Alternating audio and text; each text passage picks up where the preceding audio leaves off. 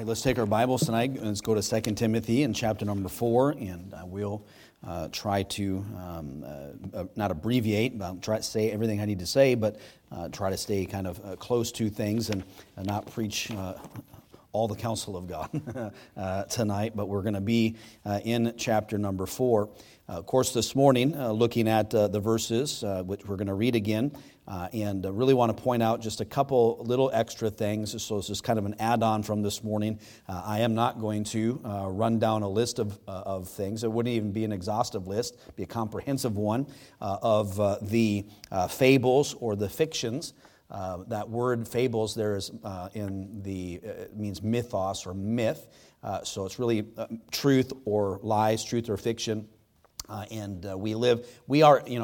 in last days. We're in perilous times, and we've been in that for a while. In fact, when the Bible says that we're to be instant in season and out of season, I personally feel like the local church, the day that we live, is an out of season time.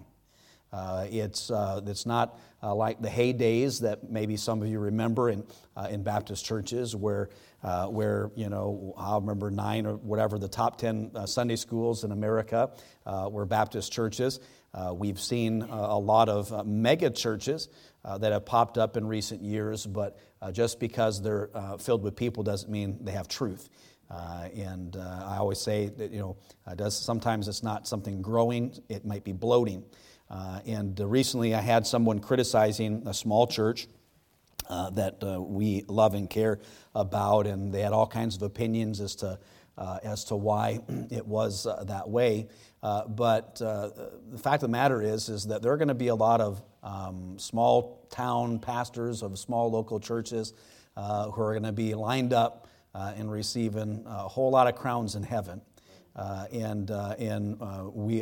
all be surprised. The ones we think are going to win all the crowns aren't going to be the ones that are winning them. And so I'm thankful for all the churches across America where there's just a handful of people in their church that they're ministering to, and I'm thankful for their faithfulness.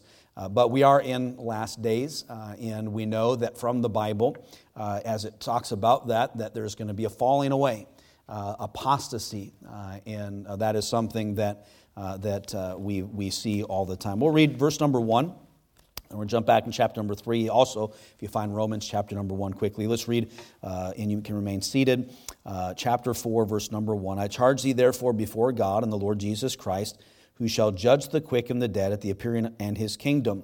Preach the word, be instant in season and out of season, reprove, rebuke, exhort, with all longsuffering and doctrine. For the time will come when they will not endure sound doctrine, but after their own lusts shall they heap to themselves teachers, having itching ears. They shall turn away their ears from the truth, and shall be turned unto fables. But watch thou in all things, endure afflictions, do the work of an evangelist, and make full proof of thy ministry. So Paul, preaching to Timothy, or writing a letter to him rather, that God has placed in the Word of God. Remember, it's the last thing that Paul wrote under inspiration. And I tend to look at the last words that people say with a little bit extra importance. And he is saying this, and it's applicable, as referenced this morning, to all of us. But Paul gave the responsibility to Timothy to preach the Word, and he also gave the reason why this exhortation was necessary, because the time would come, and again, it's been here for a long time, when most people will not endure sound doctrine.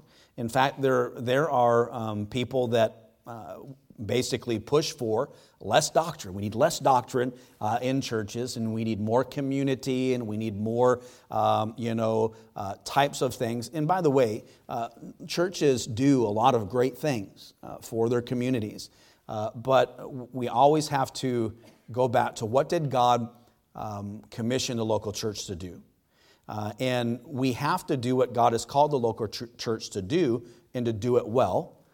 And before we branch out into other types of areas, I think as a church we need to be better at that, and more people trying to win their loved ones and neighbors to the Lord, and be involved in the evangelistic side of ministry, because that's really, it's winning, baptizing, and teaching people. And that's what God has called us to do. In fact, our entertainment-based faith and just the seeker-sensitive places that we referenced this morning that's not what God wants. And we're pulling away from what God has intended the local church to be. And so, sound doctrine, healthy doctrine from the Word of God is not what people want. Our desires, our carnal desires for novelty, really, in entertainment has drawn churches away. And because of itching ears, the Bible says that people would heap to themselves, accumulate to themselves teachers and who will tickle the ears and massage, as I mentioned this morning. It has all those connotations to it. But one of the main points that I want to point out that I didn't this morning, we're going to find in verse number 4. Where the Bible says there, and they shall turn away their ears from the truth. That's an intentional turning. And so there's, just like everything, there's line upon line, precept upon precept in the Word of God. When it comes to sin, there is a chain of sin. We're drawn away with our own lust and we're enticed. And in the ideas that we try to break that chain, apostasy, people just don't fall away from God. There's a process, and there's events that take place, and things that are left they don't give attention to, whether it's their own personal Bible study and prayer time, going to church, and so there is a progression that is there. And the progression that we see in this passage of Scripture is that people don't want sound doctrine. They don't like to be challenged by the Word of God, because when we're challenged by the Bible, we're oftentimes we're convicted, and we know that we need to make change. And when we're confronted with truth, oftentimes we know truth sets us free, we know truth is good, and we know God is truth, and all truth is God's truth. But the truth sometimes is harsh. The truth that God gives us in His Word is meant to bring us into conformity, and we're to abide in Christ. We're put off the old man and his deeds, and it's often unpleasant. So there might have been people here this morning. We had a good crowd here this morning. I don't know where they all went tonight, but we had a good crowd. We had visitors. And my message this morning was a little bit meddling. And there could very possibly be somebody who visited today who may not visit again. Because, who wants that kind of pressure? Naturally speaking, people go to church for all kinds of reasons. And one of the reasons many people don't go is they just don't want somebody to tell them all the things that they're doing wrong in their life or whatever. But I didn't say anything this morning that I haven't ever said before, and there's nothing new. But because of their not enduring sound doctrine, they have with their itchy, they have what they want to hear, what they feel the pastor should teach and preach, have all of the ideas. So they heap to themselves these teachers, and then from that, the next step is they purposefully, intentionally turn away from the truth. I said I'm not going to preach a list of fables or fictions, but another list I started to compile a little bit this afternoon are what are some of the ways or some of the things that turn people away from the truth of God's Word. And I believe this with all my heart. I don't think someone becomes a Calvinist by reading the Bible. They become a Calvinist by reading Calvinists' books. There are people who are no longer Baptist, not because of things that God's revealed to them in the Word of God. It's because they're reading after some author. They're watching somebody's podcast. They're being influenced by sometimes family, sometimes friends, sometimes people within the local church itself, to where they purposely turn away. So I think of one great example would be in turning away from the truth. And we can compile a big list, but I'm going to get Mama home tonight early, and so. But I'll just give you one, and that is when we change the Bible. And again, it's not about easy readership. It's none of those things. And Satan is, in his wiles, in his ways, has been attacking the Word of God since the Garden of Eden. And when Christians, when they take what they know to be God's Word, and then find another Bible version or whatever, here's how it usually starts. They've got some friend they've met, Christian friend, who doesn't read the King James Bible. And they go, why are you reading that book? And nobody speaks the King's English. And it's really, there's a lot of popular contemporary versions of the Bible that are, it's like a trendy thing for people to get into these other books of the Bible. But things that are different are not the same. I mean, long before I got saved and watched, I knew that from watching Sesame Street. So if it's different, it's not the same. So if it's different words, there's different meanings. And by the way, in like ESV and other, there's archaic words in all of those versions as well, in air quotes. So that is one way that people turn away from truth when they pick up a Bible version that is corrupt and doesn't. But there's all kinds of ways that they do that.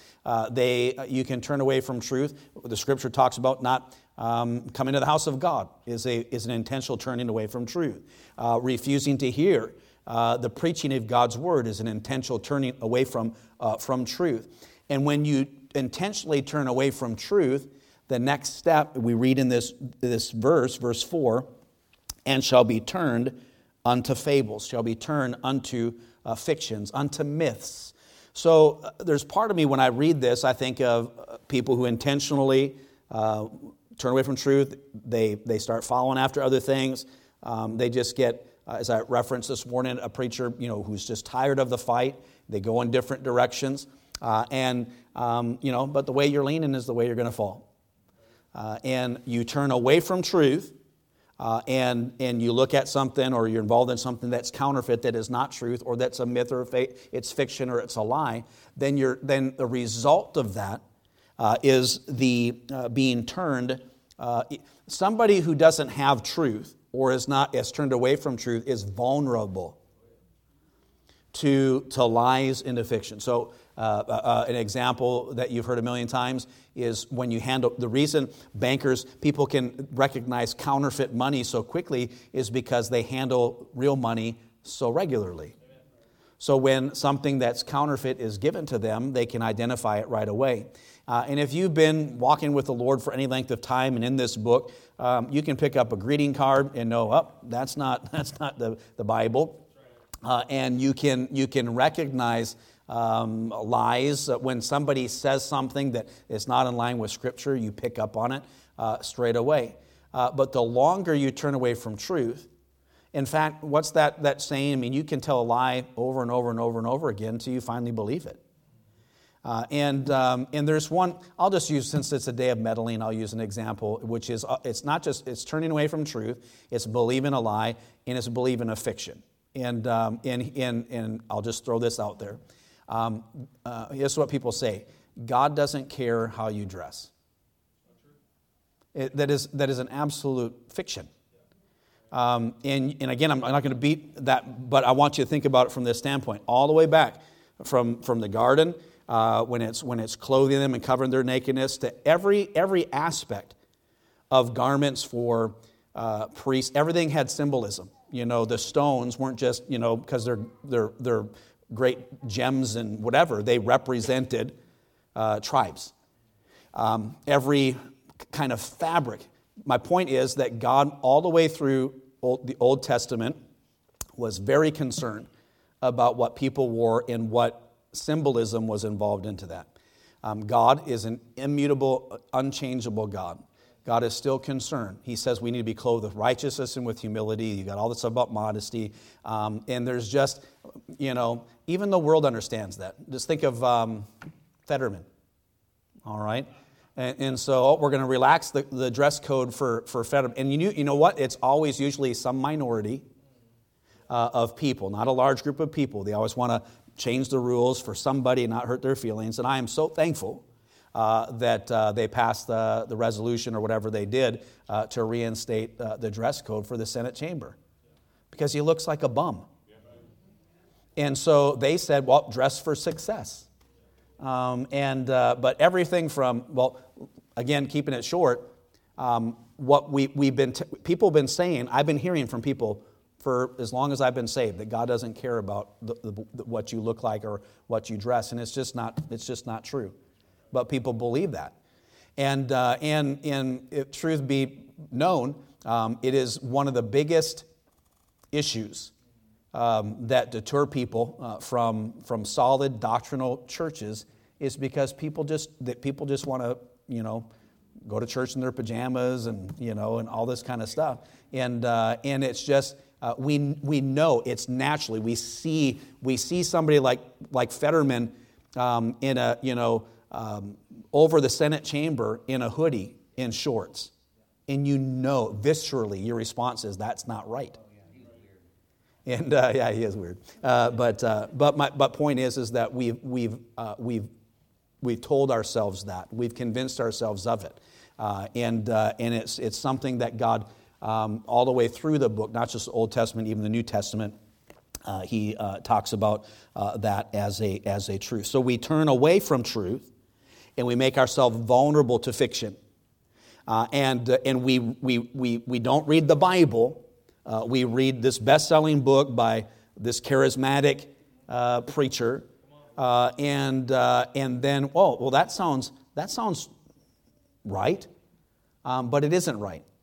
And in people's defense, there are a lot of people who they've just been duped, or they've not been discipled. They've not spent enough time in the Bible to be able to discern whether something is truth or fiction.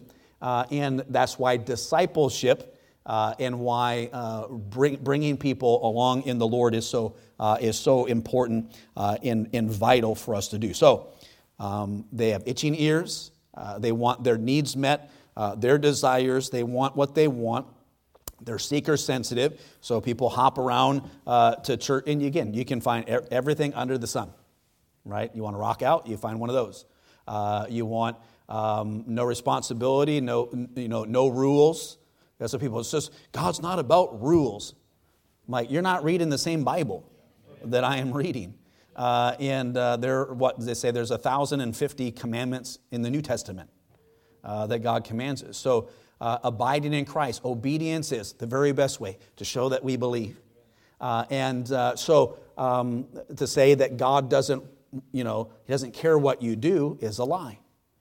It's a fiction that comes from you turn away from truth, and you make yourself vulnerable to fictions. And so the emphasis in these short verses is doctrine, sound doctrine. And it says the people. It says the emphasis is preach the word, and with doctrine. It says there are people that will not endure sound doctrine and shall turn away their ears from the truth. So truth, sound doctrine, the Word of God, that's what he is stressing in this passage of Scripture. So the church, and I was reading an illustration of a church that for some type of promotion or whatever. Churches are really big into marketing, all right? And it's something that, the websites and the Instagrams and the day and age that we live, all the time I have pastors who are saying it used to be Google AdWords and things like that, but there's stuff like when you're in the grocery store and you're standing in front of the coffee, and then you open up your Facebook and you have all these ads for coffee. It's because they have in those stores, there's like technology and everything else. You stop in proximity to something, it reads that, and so the whole world all the time. You say something, it's just all over in your news feed for everybody except for Brother Omley. He is what's the word? Immune to the marketing ploys of the technology world. But say, hey, Pastor, you need to employ this, you need whatever, and it's just I understand letting people know where you are, but the local church is not a business that needs to be marketed. And so there's balance, and there should be, again, have a nice sign or whatever. By the way, we need to landscape it and get our sign done, and there are things, having that stuff. I'm not against all of that, but we can be overbalanced. And so this church had, they basically promoted wrestling matches to all their staff members. And so they took all these classes, like, the WWE classes or whatever, and they brought this big cage in, and so it was just this big push in marketing and to draw people into the church, and it makes me want to barf. And again, the goal of the local church is not to see how many people you can just get to come. It's to lead them to Christ and baptize them and to teach them. And it's an edifying, it's an equipping. You come to church to worship God and to be equipped to go out into the highways and hedges and to compel men to come in. So the emphasis is doctrine, in sound doctrine, in pure in doctrine. And the church has no business marking its ministry as an alternative to secular amusements. But that's the day that we live. And it's just not, an alternative to the world. In fact, in 1 Thessalonians chapter number 2, you can take a look there, if you would, just for a moment. In 1 Thessalonians 2, in verse number 2, the Bible says, "But even after that we suffered before and were shamefully entreated. As you know, at Philippi we're bold in our God to speak unto you the gospel of God with much contention. For our exhortation was not of deceit, nor of uncleanness, nor in guile. But as we were allowed of God to be put in trust with the gospel, even so we speak, not as pleasing men, but God which trieth the hearts. For neither at any time use we flattering words, as you know, nor a cloak of covetousness. God is witness, nor of men sought we glory, neither of you, nor yet of others, that we might have been burdensome as the apostle of Christ." Now, you read 1st and 2nd Thessalonians. Of course, you read the pastoral epistles like we've been in 2 Timothy today and others. I mean, pretty much through your entire Bible. What religion does today, having turned from truth, is they believe those things and they bought into all those falsehoods because they have turned from it. And it is intentional. You just don't, people don't find themselves like, 6 weeks have not been in church, and they look at each other and go, "Amy, do you realize that we haven't been in church for 6 weeks?" Like it was some kind of accident. It is purposefully turning from what we understand about the local church and what God wants us to do, purposely, intentionally doing that, and then we believe the lie. What would be a lie? Well, we don't need to go to church to worship God. Now, it is true that you can worship God anywhere, but the local church in Scripture is important to God. And so the Lord has laid out for us what we're supposed to do. And so this turning away and believing these lies, it corrupts and cheapens the local church's real mission. And let me just give you some scripture verses here. 2 Corinthians 5 and verse 20 says, "Now we are ambassadors for Christ, as though God did beseech you by us. We pray in Christ said, be reconciled to God." God's called us to be ambassadors for Him. In 2 Corinthians 5 verse 11, "Knowing therefore the terror of the Lord, we persuade men. But we are made manifest unto God, and I trust also made manifest in your conscience." So we're Christ's ambassadors. We knowing also the terror of the Lord, that there is a hell and there's a heaven. We know that God is a just God and a holy God. We persuade men. We take the gospel to them. That's the felt need that the local church is supposed to fill.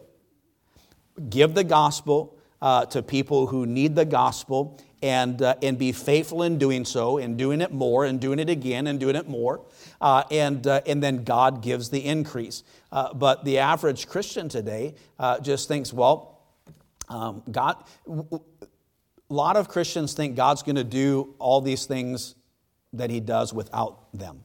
Now, we know God doesn't need us. Okay, that is truth. But we also know from the truth of God's word that God will use us and that he intends to, and that his modality of building the local church is through the Great Commission, and it is very simple. There's no secret. You can find a million books about how to build a church, and you go back to the Bible, and God says, I build it. But it just doesn't, God just doesn't, he uses us, all right? He could have made the rocks cry out, but what he did is he chose us to take the gospel to people as ambassadors, knowing that God is a just God, and God's not, he's a loving God. Why would he send people to hell? He is a just God that won't let sin into heaven. And he has provided a way, and he has redeemed us. We know that we're supposed to be motivated in this endeavor as being ambassadors and in sharing the gospel, motivated by the love of Christ. 2 Corinthians 5:14, for the love of Christ constraineth us, because we thus judge that if one died for all, then we're all dead. He says that we're new creatures in Christ. Old things are passed away. Behold, all things are become new. So we're his ambassadors. We know that God is a just God. So we persuade men. We're motivated by the love of Christ, and we were made new by him in salvation with the intent that God uses us to implore sinners to be reconciled to God. 2 Corinthians 5:20. Now then we are ambassadors of Christ, though God beseech you by us, pray in Christ, be reconciled to God. That's what we're supposed to do. But we are, as Christians, way too easily offended by truth. When we should have, as independent Baptists, we should have some of the thickest spiritual skin, so to speak, out there. Because from the day you got saved till now, it's been. If you've been in a sound Bible preaching church, you know what the Bible says.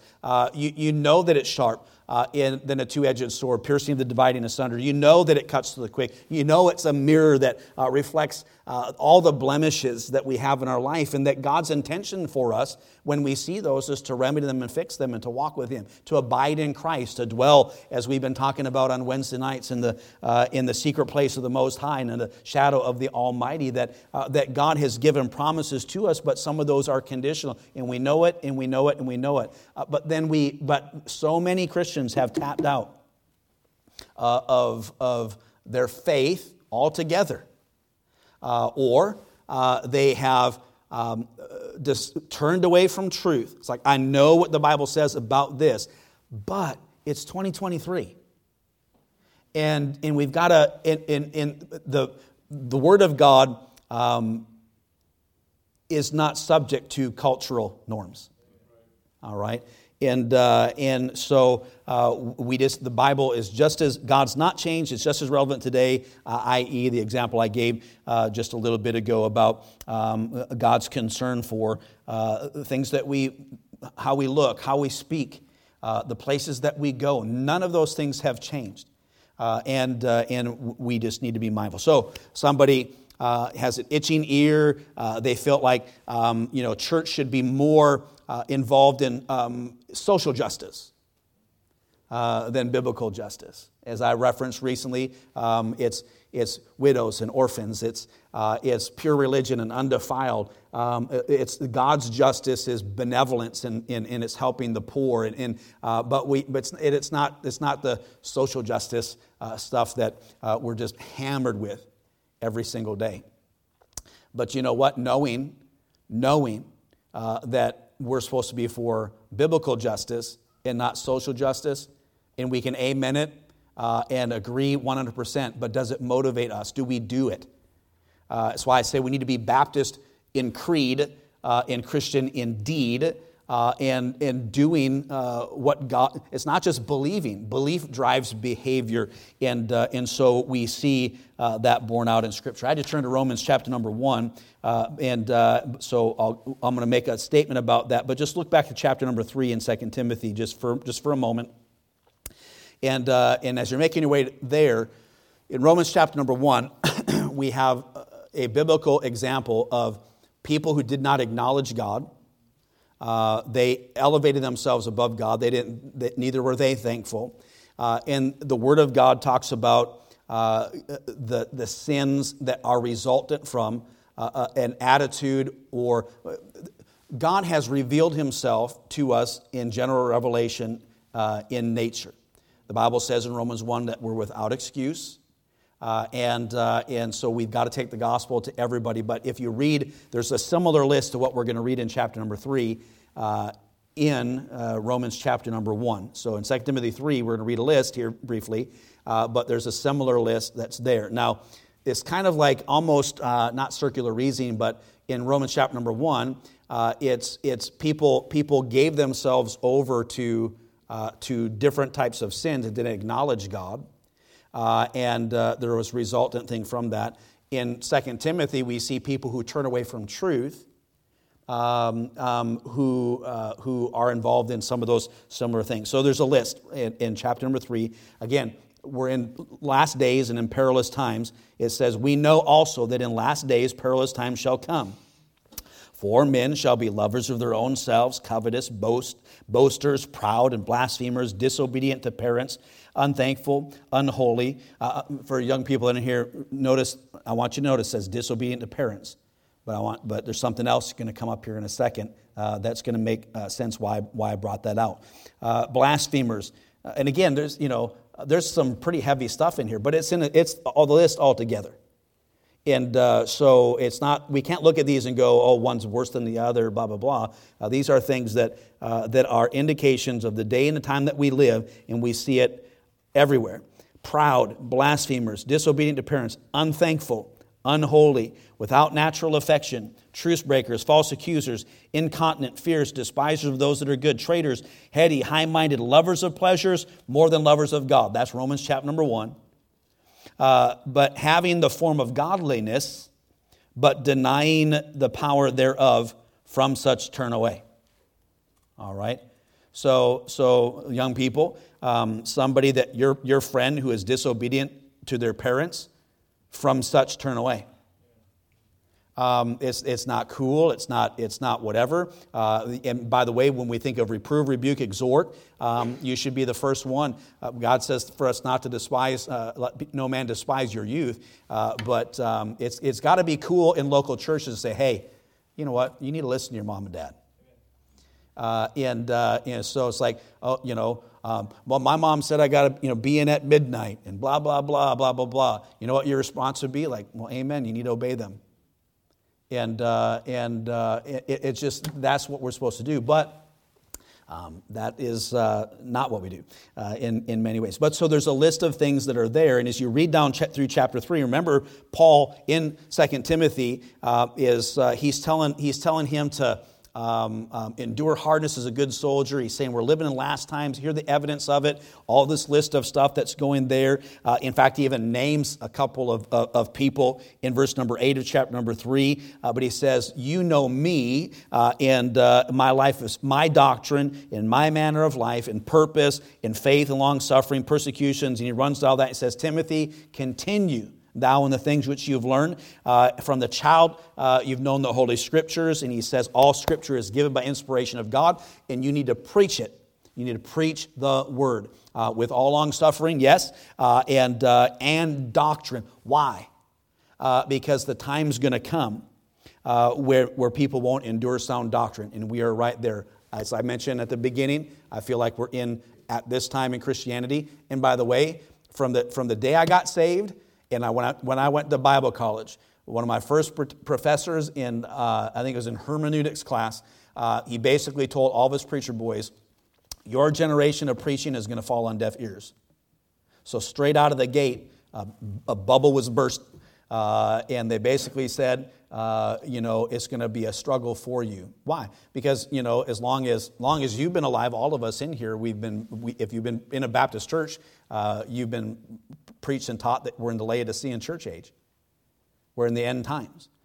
And if you think about it, from the day, Jesus walked the earth and was, ascended to heaven, I mean, people have been looking for him to come back for 2,000 years. And we know we're closer to it, obviously, logically, right? 2,000 years, so we're closer to the Lord's return than they were 2,000 years ago. But we've been preaching that it's imminent. And it could be, and it could be today. And that's why, as we sung that song earlier, glad day. Wouldn't that be something if the Lord could come back before 2024 elections? That would be great. But if he doesn't, we put our trust in Christ. And we occupy until he does come. And we knowing that we're in the last time, in the last days, and that we see people heaping teachers because of their itchy ears and they're turning away from truth. And again, you can run through, think about, that's your homework assignment. Read Romans chapter number 1, and then think of all the ways that people purposefully, intentionally turn from truth. And then I want you to think about some people who you know who did that. And then deduce from there, did they, after having intentionally turned from truth, were they susceptible to being turned unto fables and myths, in fictions? What do they believe now? What do they say about what you believe? What kind of pressures are laying upon you? And the Scripture doesn't say, just keep helping them, keep helping them, keep helping them. The Bible talks about people who are in last days and perilous times, and runs down a list. He says, turn away from them. So Paul telling Timothy, there are going to be these types of people, and so he tells them and he instructs him even further down. And Paul, and again, he says, I'm ready. This is the last thing. You get to verse number 6, he says, for I'm now ready to be offered, and the time of my departure is at hand. I fought a good fight. This is the last stuff that he's saying, and it's important. So as a preacher, yes, I'm going to look at this and clue in and say, okay, this is what God wants me to do. But again, it's for all of us. And so I want you to think about tonight, and I'm done. Guard your heart. Doctrine, more doctrine, more doctrine. You come up, it's like, what do we, hey, Pastor, you know what we need at our church? What do we need? Doctrine, more doctrine. Sound doctrine, more of it. Give it to us, more of it. Why? And you know what? There are people who come up, it's just doctrine. And those people scare me as a pastor. Because if you can't endure doctrine, sound doctrine, not just any doctrine, but sound doctrine, you are running the risk of turning away from truth, and then being, because of that, and I don't even want to say victim, but you open yourself up. It's like when we give occasion to the flesh, or we give occasion to the devil, and we open ourselves up. He's a roaring lion seeking whom may devour. So he just fine. He's looking for the weak and sickly, and we make ourselves target, and that's who he attacks. You make yourself susceptible. So think about the people that you know who've done this very thing. And also think about, the tickling, itchy ear, TV preachers and podcasts, whatever, and they just, oh boy, there's just some of them. And by the way, some of them used to be Baptists. And they're recovering and they're reforming and they're everything else and whatever. But you know what it started? It's just like, I don't like the doctrinal teachings on personal holiness. And so I'm going to turn away from it. And then somebody says, oh, what? Liberty and blah, blah, blah, and all the different stuff that comes with it. And pretty soon they bought into a lie. And they say it over and over and over again and don't understand why you don't buy into it. It's because you read the book. And you didn't read that person's book. And so you're saying all books are bad? Absolutely not. But this is where you need to spend the majority of your time. And if you spend the majority of your time in this book, you'll be able to recognize all the crooks and all the nonsense and the garbage. And so somebody comes to me and says, I think this. I'm like, I think you didn't get that from this book. Who are you reading? Who are you watching? If somebody comes in here, every single time they come in, and I'm forgetting his name right now, down in Arizona. Yes. And they'll say, what do you think of this person? I'm like, whoa. And it's just as time has progressed, more and more stuff about that guy has come out. Is he a good speaker? Absolutely. But there are things that he says that if you read this book, you go, time out.